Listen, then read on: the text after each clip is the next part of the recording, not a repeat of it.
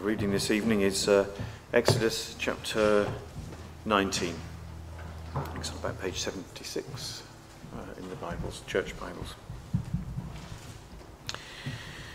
So on the first day of the third month after the Israelites left Egypt, on that very day they came to the desert of Sinai.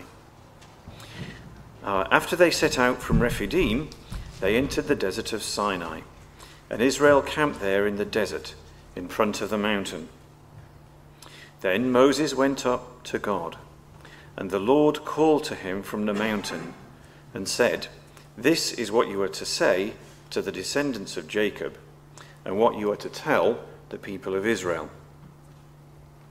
You yourselves have seen what I did to Egypt, and how I carried you on eagle's wings and brought you to myself. Now, if you obey me fully and keep my covenant, then out of all nations you will be my treasured possession. Although the whole earth is mine, you will be for me a kingdom of priests and a holy nation." These are the words you are to speak to the Israelites. So Moses went back and summoned the elders of the people and set before them all the words the Lord had commanded him to speak. The people all responded together, "We will do everything the Lord has said." So Moses brought their answer back to the Lord. The Lord said to Moses, "I am going to come to you in a dense cloud, so that the people will hear me speaking with you and will always put their trust in you." Then Moses told the Lord what the people had said. And the Lord said to Moses, "Go to the people and consecrate them today and tomorrow. Make them wash their clothes and be ready by the third day, because on that day the Lord will come down on Mount Sinai in the sight of all the people. Put limits for the people around the mountain and tell them, 'Be careful that you do not approach the mountain or touch the foot of it. Whoever touches the mountain is to be put to death. They are to be stoned or shot with arrows. Not a hand is to be laid on them. No person or animal shall be permitted to live. Only when the ram's horn sounds a long blast may they approach the mountain." After Moses had gone down the mountain to the people, he consecrated them, and they washed their clothes. Then he said to the people, "Prepare yourselves for the third day. Abstain from sexual relations." On the morning of the third day there was thunder and lightning, with a thick cloud over the mountain, and a very loud trumpet blast. Everyone in the camp trembled. Then Moses led the people out of the camp to meet with God, and they stood at the foot of the mountain. Mount Sinai was covered with smoke, because the Lord descended on it in fire. The smoke billowed up from it like smoke from a furnace, and the whole mountain trembled violently. As the sound of the trumpet grew louder and louder, Moses spoke, and the voice of God answered him. The Lord descended to the top of Mount Sinai and called Moses to the top of the mountain. So Moses went up, and the Lord said to him, "Go down and warn the people, so they do not force their way through to see the Lord and many of them perish. Even the priests who approach the Lord must consecrate themselves, or the Lord will break out against them." Moses said to the Lord, "The people cannot come up Mount Sinai, because you yourself warned us, put limits around the mountain and set it apart as holy." The Lord replied, "Go down and bring Aaron up with you. But the priests and the people must not force their way through to come up to the Lord, or he will break out against them." So Moses went down to the people and told them. This is the word of the Lord.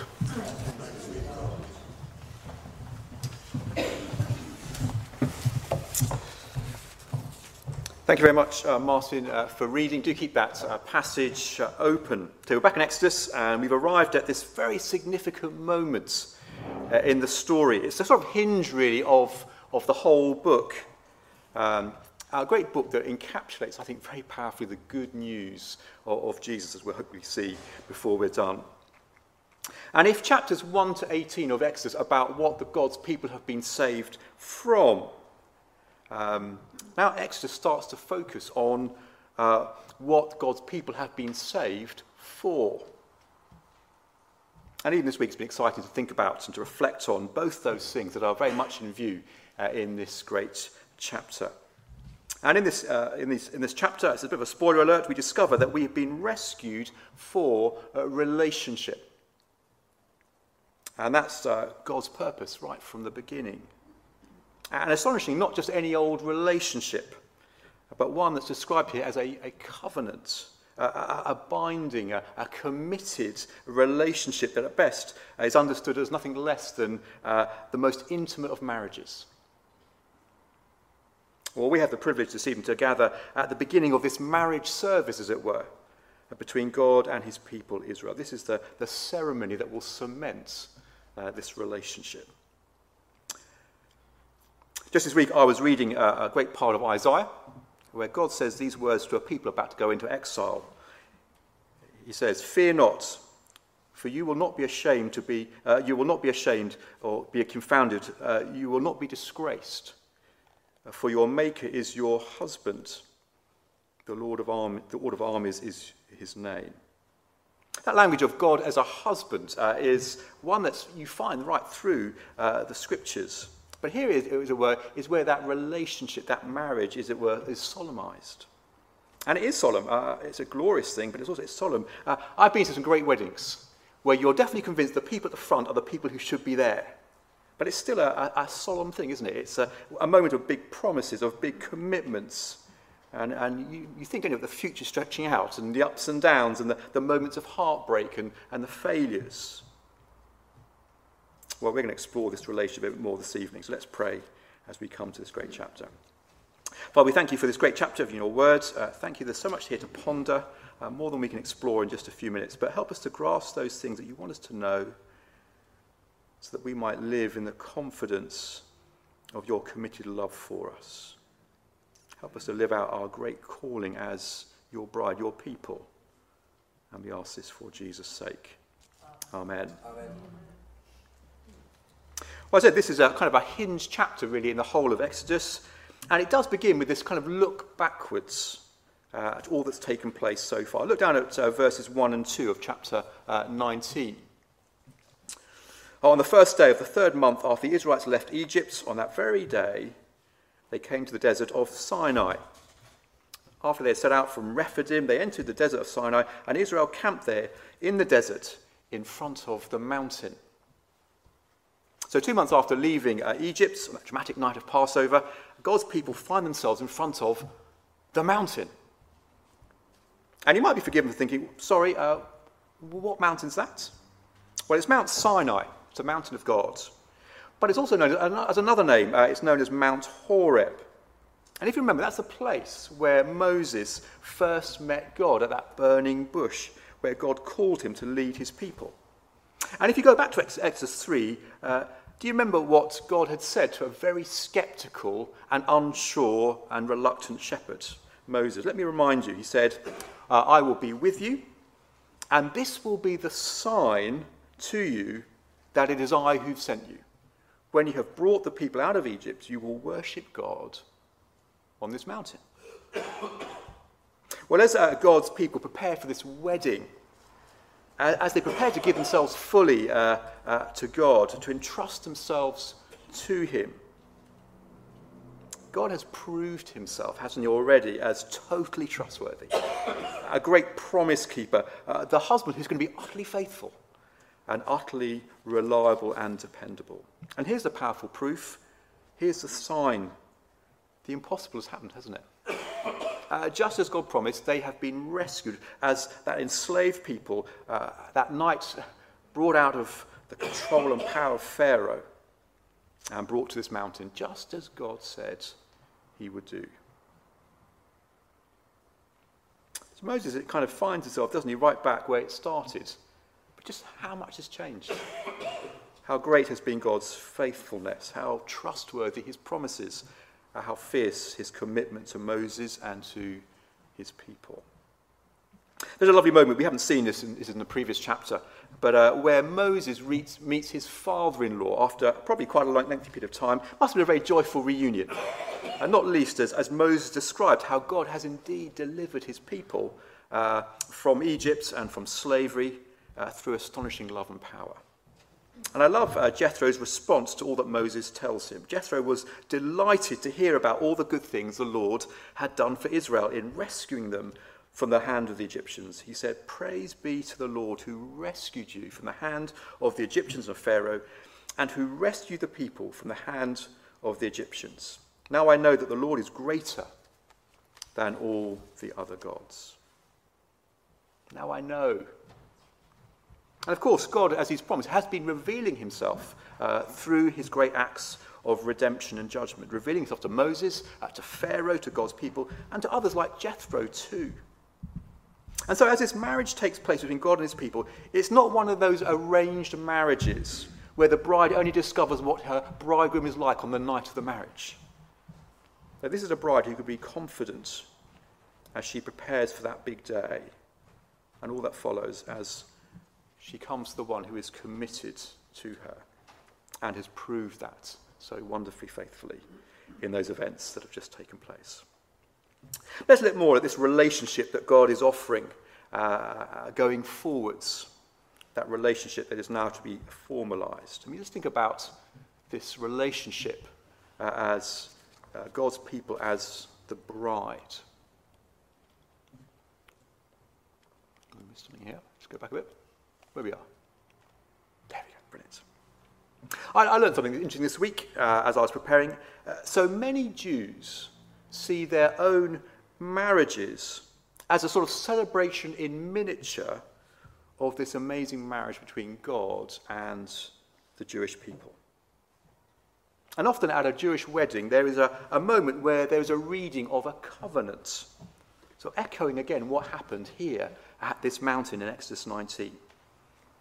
I also learned that the Jews see this part of Exodus, and indeed the whole of the Torah, Genesis through to Deuteronomy, as the marriage covenant. So whenever they're hearing this part of Scripture, they are hearing, as it were, God's language of love for his people. That is to be reciprocated in the response of those people to God. Oh, that's very striking, isn't it? As we think about these next bits of Exodus going forwards, as we think about the commandments, this is God's, as it were, language of love. Good to think about that, isn't it? And to perhaps rethink how we see this part of the Bible. Well, if the Torah is, as I said, this epicenter of the covenant, we haven't got to work too hard, have we, to hear that note of love, that language of love in these verses that we've read. Again, let me read verses 4 to 6 to you. "You yourself have seen what I did to Egypt, how I carried you on eagle's wings and brought you to myself. Now, if you fully keep and obey my covenant, then out of all the nations you will be my treasured possession. Although the whole earth is mine, you will be for me a kingdom of priests, a holy nation." These are the words, Moses, you are to speak to the Israelites. We've got to wait a while before we get to the Ten Commandments. We're going to have a break in our series in Exodus. But I imagine some of us are quite keen to get there. There's lots there to talk about and think about as we hit those important verses and chapters in Exodus.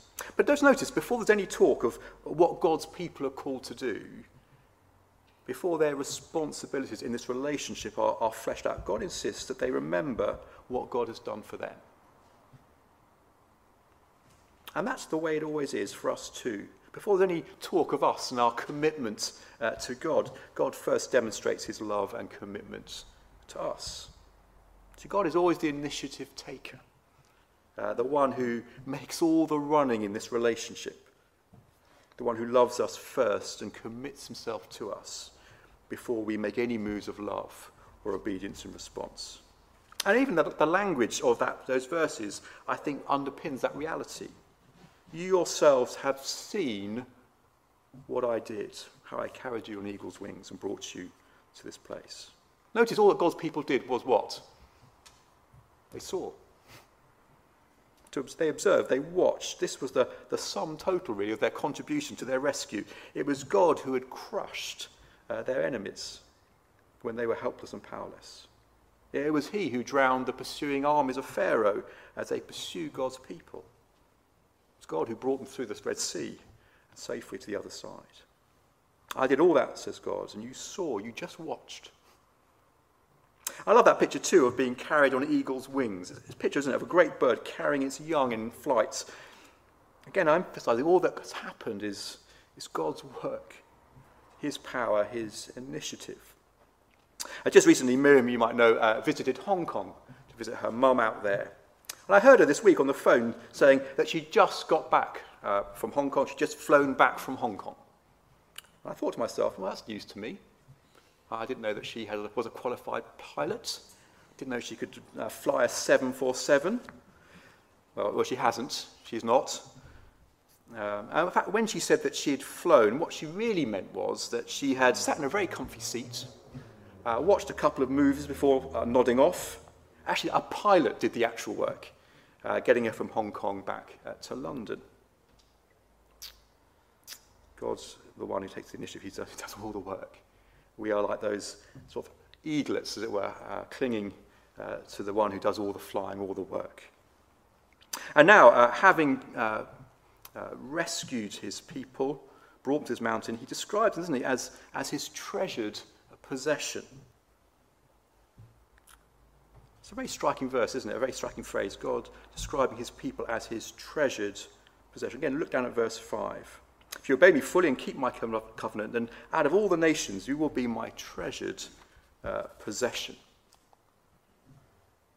Now there is a call to obedience here, a call not only to enter into this covenant, but to obey the terms of that covenant. And shortly God will lay out what those instructions are that will help this relationship flourish and be enjoyed by his people. But don't you love the way that God describes those he's rescued as his treasured possession? My treasured possession. Again, it's a glorious description that's meant to convey this is much more than some sort of business agreement. This is a marriage covenant. Back in the ancient Near East, kings owned everything in their kingdom. That's how it worked. But a king too would have his own sort of personal treasury. So special things that he would gather together and keep close to himself because they were particularly special and valuable to him. And God here wants us to know that while he owns everything, the earth really is his and all that's in it. And he loves all that he has made, that these people are most special to him. He wants to keep them close because they are so precious to him. Have you ever been around couples, often older ones I find, who have all kinds of endearing terms for their partners? I remember a couple where the husband always called his wife my treasure or treasure. It was quite sweet and it was totally genuine. It's totally genuine. I found it endearing. And I love watching the way the wife just flourished, as it were, and beamed and sort of glowed and basked, as it were, in that special status, knowing her preciousness to her spouse. I wonder if you have something that you might call precious. Maybe it's an old photograph of someone that means something to you. Maybe it's a special piece of jewellery. Special, maybe not just because of its value, sort of materially, but because of who gave it to you. Something you might always want to keep close, as it were, to your heart, literally over your heart, because of its value to you, its specialness. Well, here the Almighty God looks upon this ragtag bunch of people, and amidst all that he's created, he declares that they are his treasured possession. Well, so for so long, these people, of course, have been Pharaoh's possession. And that proved the most miserable of experiences, a crushing slavery. But this verse, I think, hints that to be possessed by God, to belong to him, not only through creation, but also through redemption, will be gloriously liberating and transforming. Well, as we reflect on this amazing description of the Israelites and recognise how, in some way, these words apply to us as we belong to God, I guess one of the questions we might have is this. If he loves his people in this special way, well, what about the rest of the world? Is he indifferent to others that he's also made? Is his love, yes, extravagant, but also very exclusionary? That's a great question, isn't it? But here in these important verses, we discover that that's not how God loves. It's not as though God loves us, but not the world. Rather, he loves his people for the world.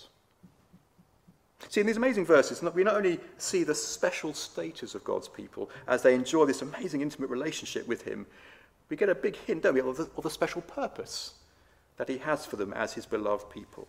And look down. Although the whole earth is mine, says God, you will be for me a kingdom of priests and a holy nation. We haven't got time to dwell on this yet, but it will come back again. But do you notice how God speaks of his people as a kingdom of priests? Priests in the Bible's terms were simply those who were involved in the worship of God. That was their great responsibility, their great joy. They had a special and privileged access to God. And here God says that his people as a whole can enjoy this exalted status and access to God as priests, a kingdom of priests. But it's priests too that were given the task of bringing others into the presence of God. That was one of the key ways they served. So do you see here in these verses, we meet a God whose love is ultimately not exclusionary. No, his plan is to reach the world, to draw that world into himself, and remarkably to do that through those he describes as his treasured possession.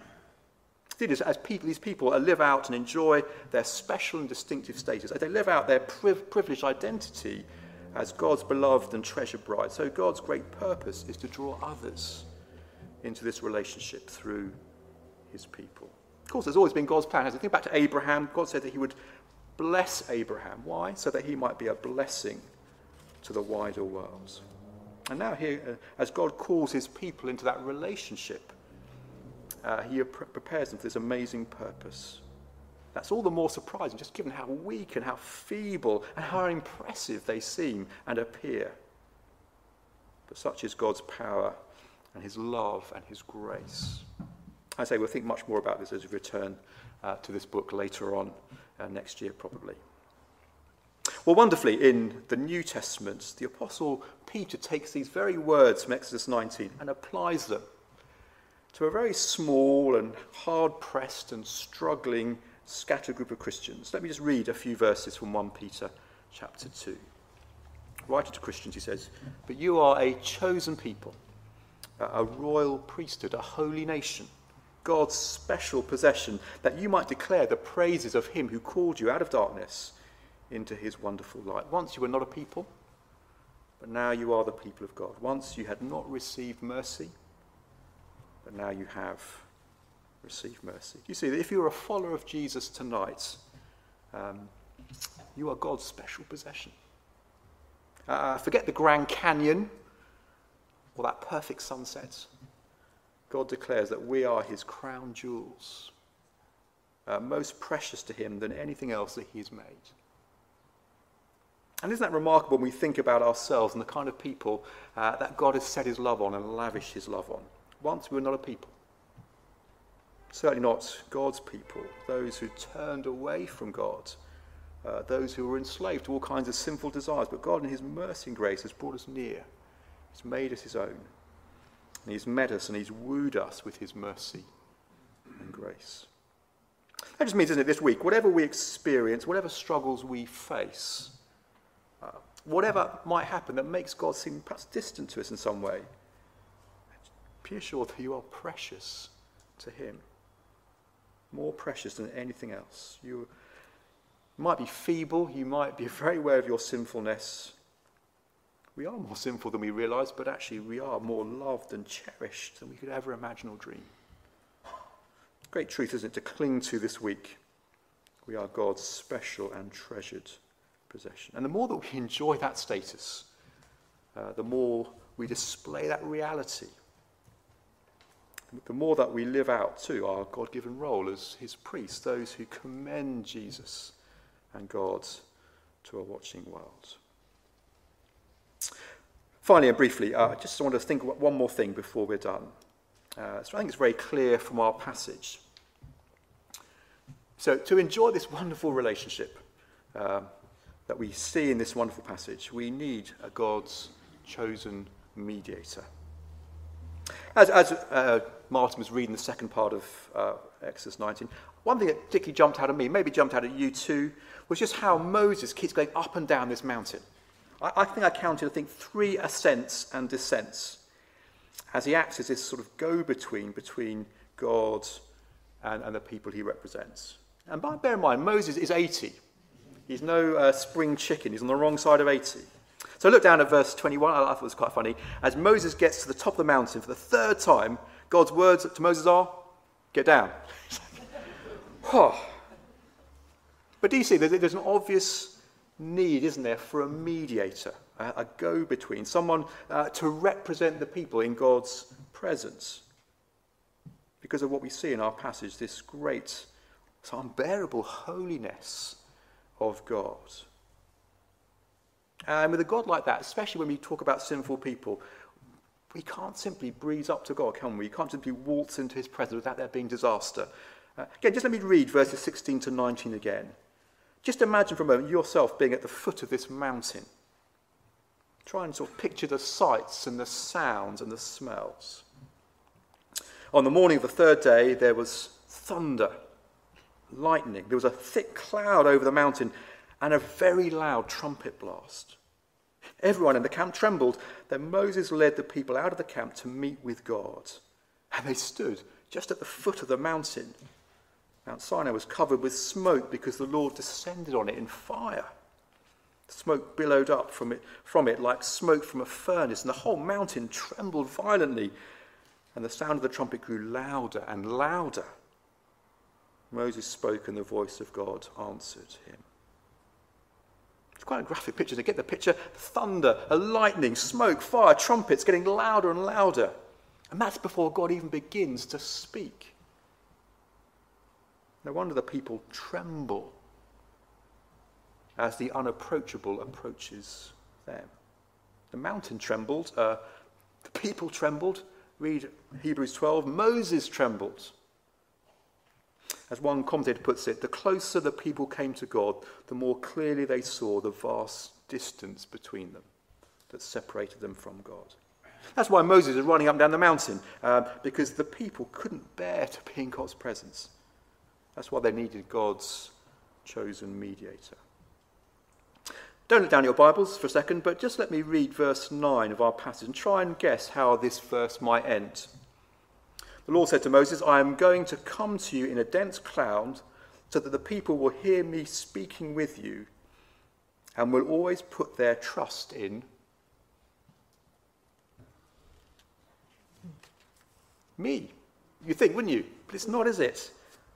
Always puts their trust in Moses.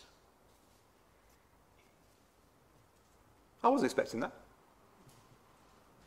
I thought it'd be something about trusting God, but here is God, I think, underlining the importance of people recognizing and trusting the mediator he has provided. They were to listen, weren't they, to Moses' words and treat them as God's words. They were to obey Moses' instructions as the commands from God himself.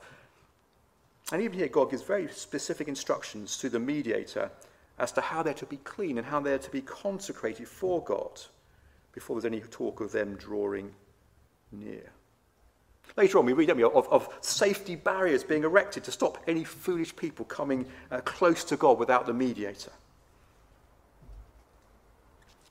Can you imagine people saying, well, thank God for Moses. Praise God for a mediator. And here's the thing, God hasn't changed. There's no sort of scary God of the Old Testament and a sort of easygoing, soft-touch God of the New. A God that we have to fear in the first half of the Bible, and a God who gets a lot more friendly in the second. So what's changed? Not us. We're still miserable. We're still often sinful. We're weak. We're messed up.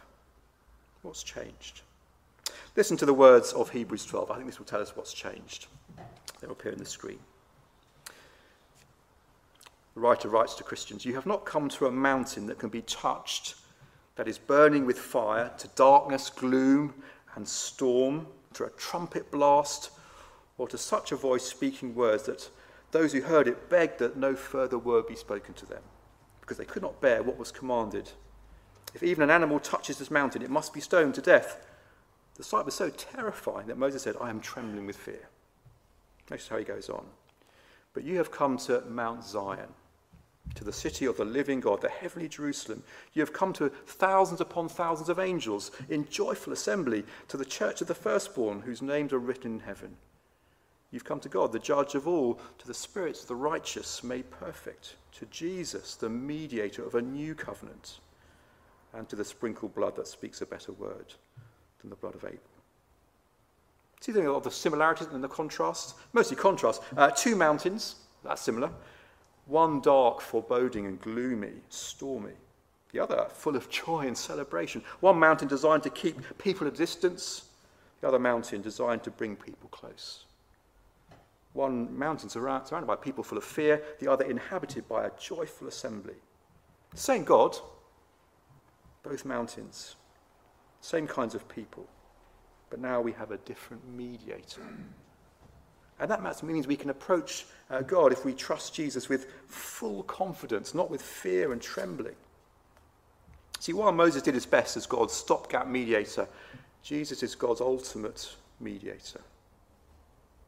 He's the one who ascended that great hill called Mount Calvary to shed his blood, to die, to pay for our sin, to give us that perfect righteousness, so that we might be acceptable to God, that we might draw near with full confidence and assurance in Jesus. Even Moses, the mediator, trembled, didn't he, to draw near, but Jesus, the mediator of this new covenant, this new marriage, he died, he gave his life, he absorbed God's judgment. That should have fallen on us, so that we can come with confidence before this God. I know a barrister, and a while back he was telling me whenever he hears about a defendant insisting on representing himself, his kind of heart sinks. Because he knows how it's going to turn out. It's going to be a disaster. It always ends up in disaster. Well, as those who know that we are sinful, we've got no leg to stand on our own before a God of such purity and holiness, God has given us one mediator. Someone to represent God to us and us to God. Someone who can bring us near into astonishing intimacy as our sin bearer and as our righteousness. So if we've trusted Jesus to be our mediator, we've trusted in his death, his blood that deals with our sin, received that perfect obedience he won for us in our place, then we can approach this awesome God with confidence. We can live in the joy of that relationship even this week, confident of that welcome, sure of that Father's delight in those he loves, those who are his treasured possession and his beloved bride. Let's find many opportunities even this week to praise God for this relationship and for this mediator we trust and we depend on, who's made that relationship possible. Let's pray as we finish. Some words from Hebrews. Therefore, brothers and sisters, since we have confidence to enter the most holy place by the blood of Jesus, by a new and living way opened up for us through the curtain, that is his body. Since we have a great high priest over the house of God, let us draw near to God with a sincere heart, full assurance that faith brings.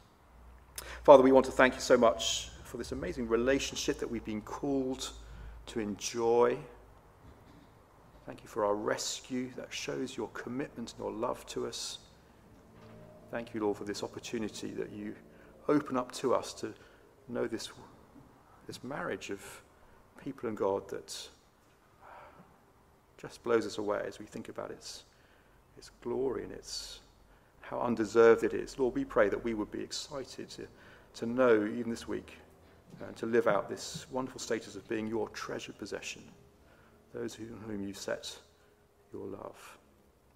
Oh, thank you so much for Jesus who makes all this possible. Help us even this week to draw near with confidence, knowing that as we draw near, that you see Jesus, that you see his perfect life, and you open your arms to welcome and accept us. Help us to live out these truths. Help us to commend these truths to others too, who currently don't know you, who don't enjoy this wonderful relationship. And we pray this in Jesus' name. Amen. Amen.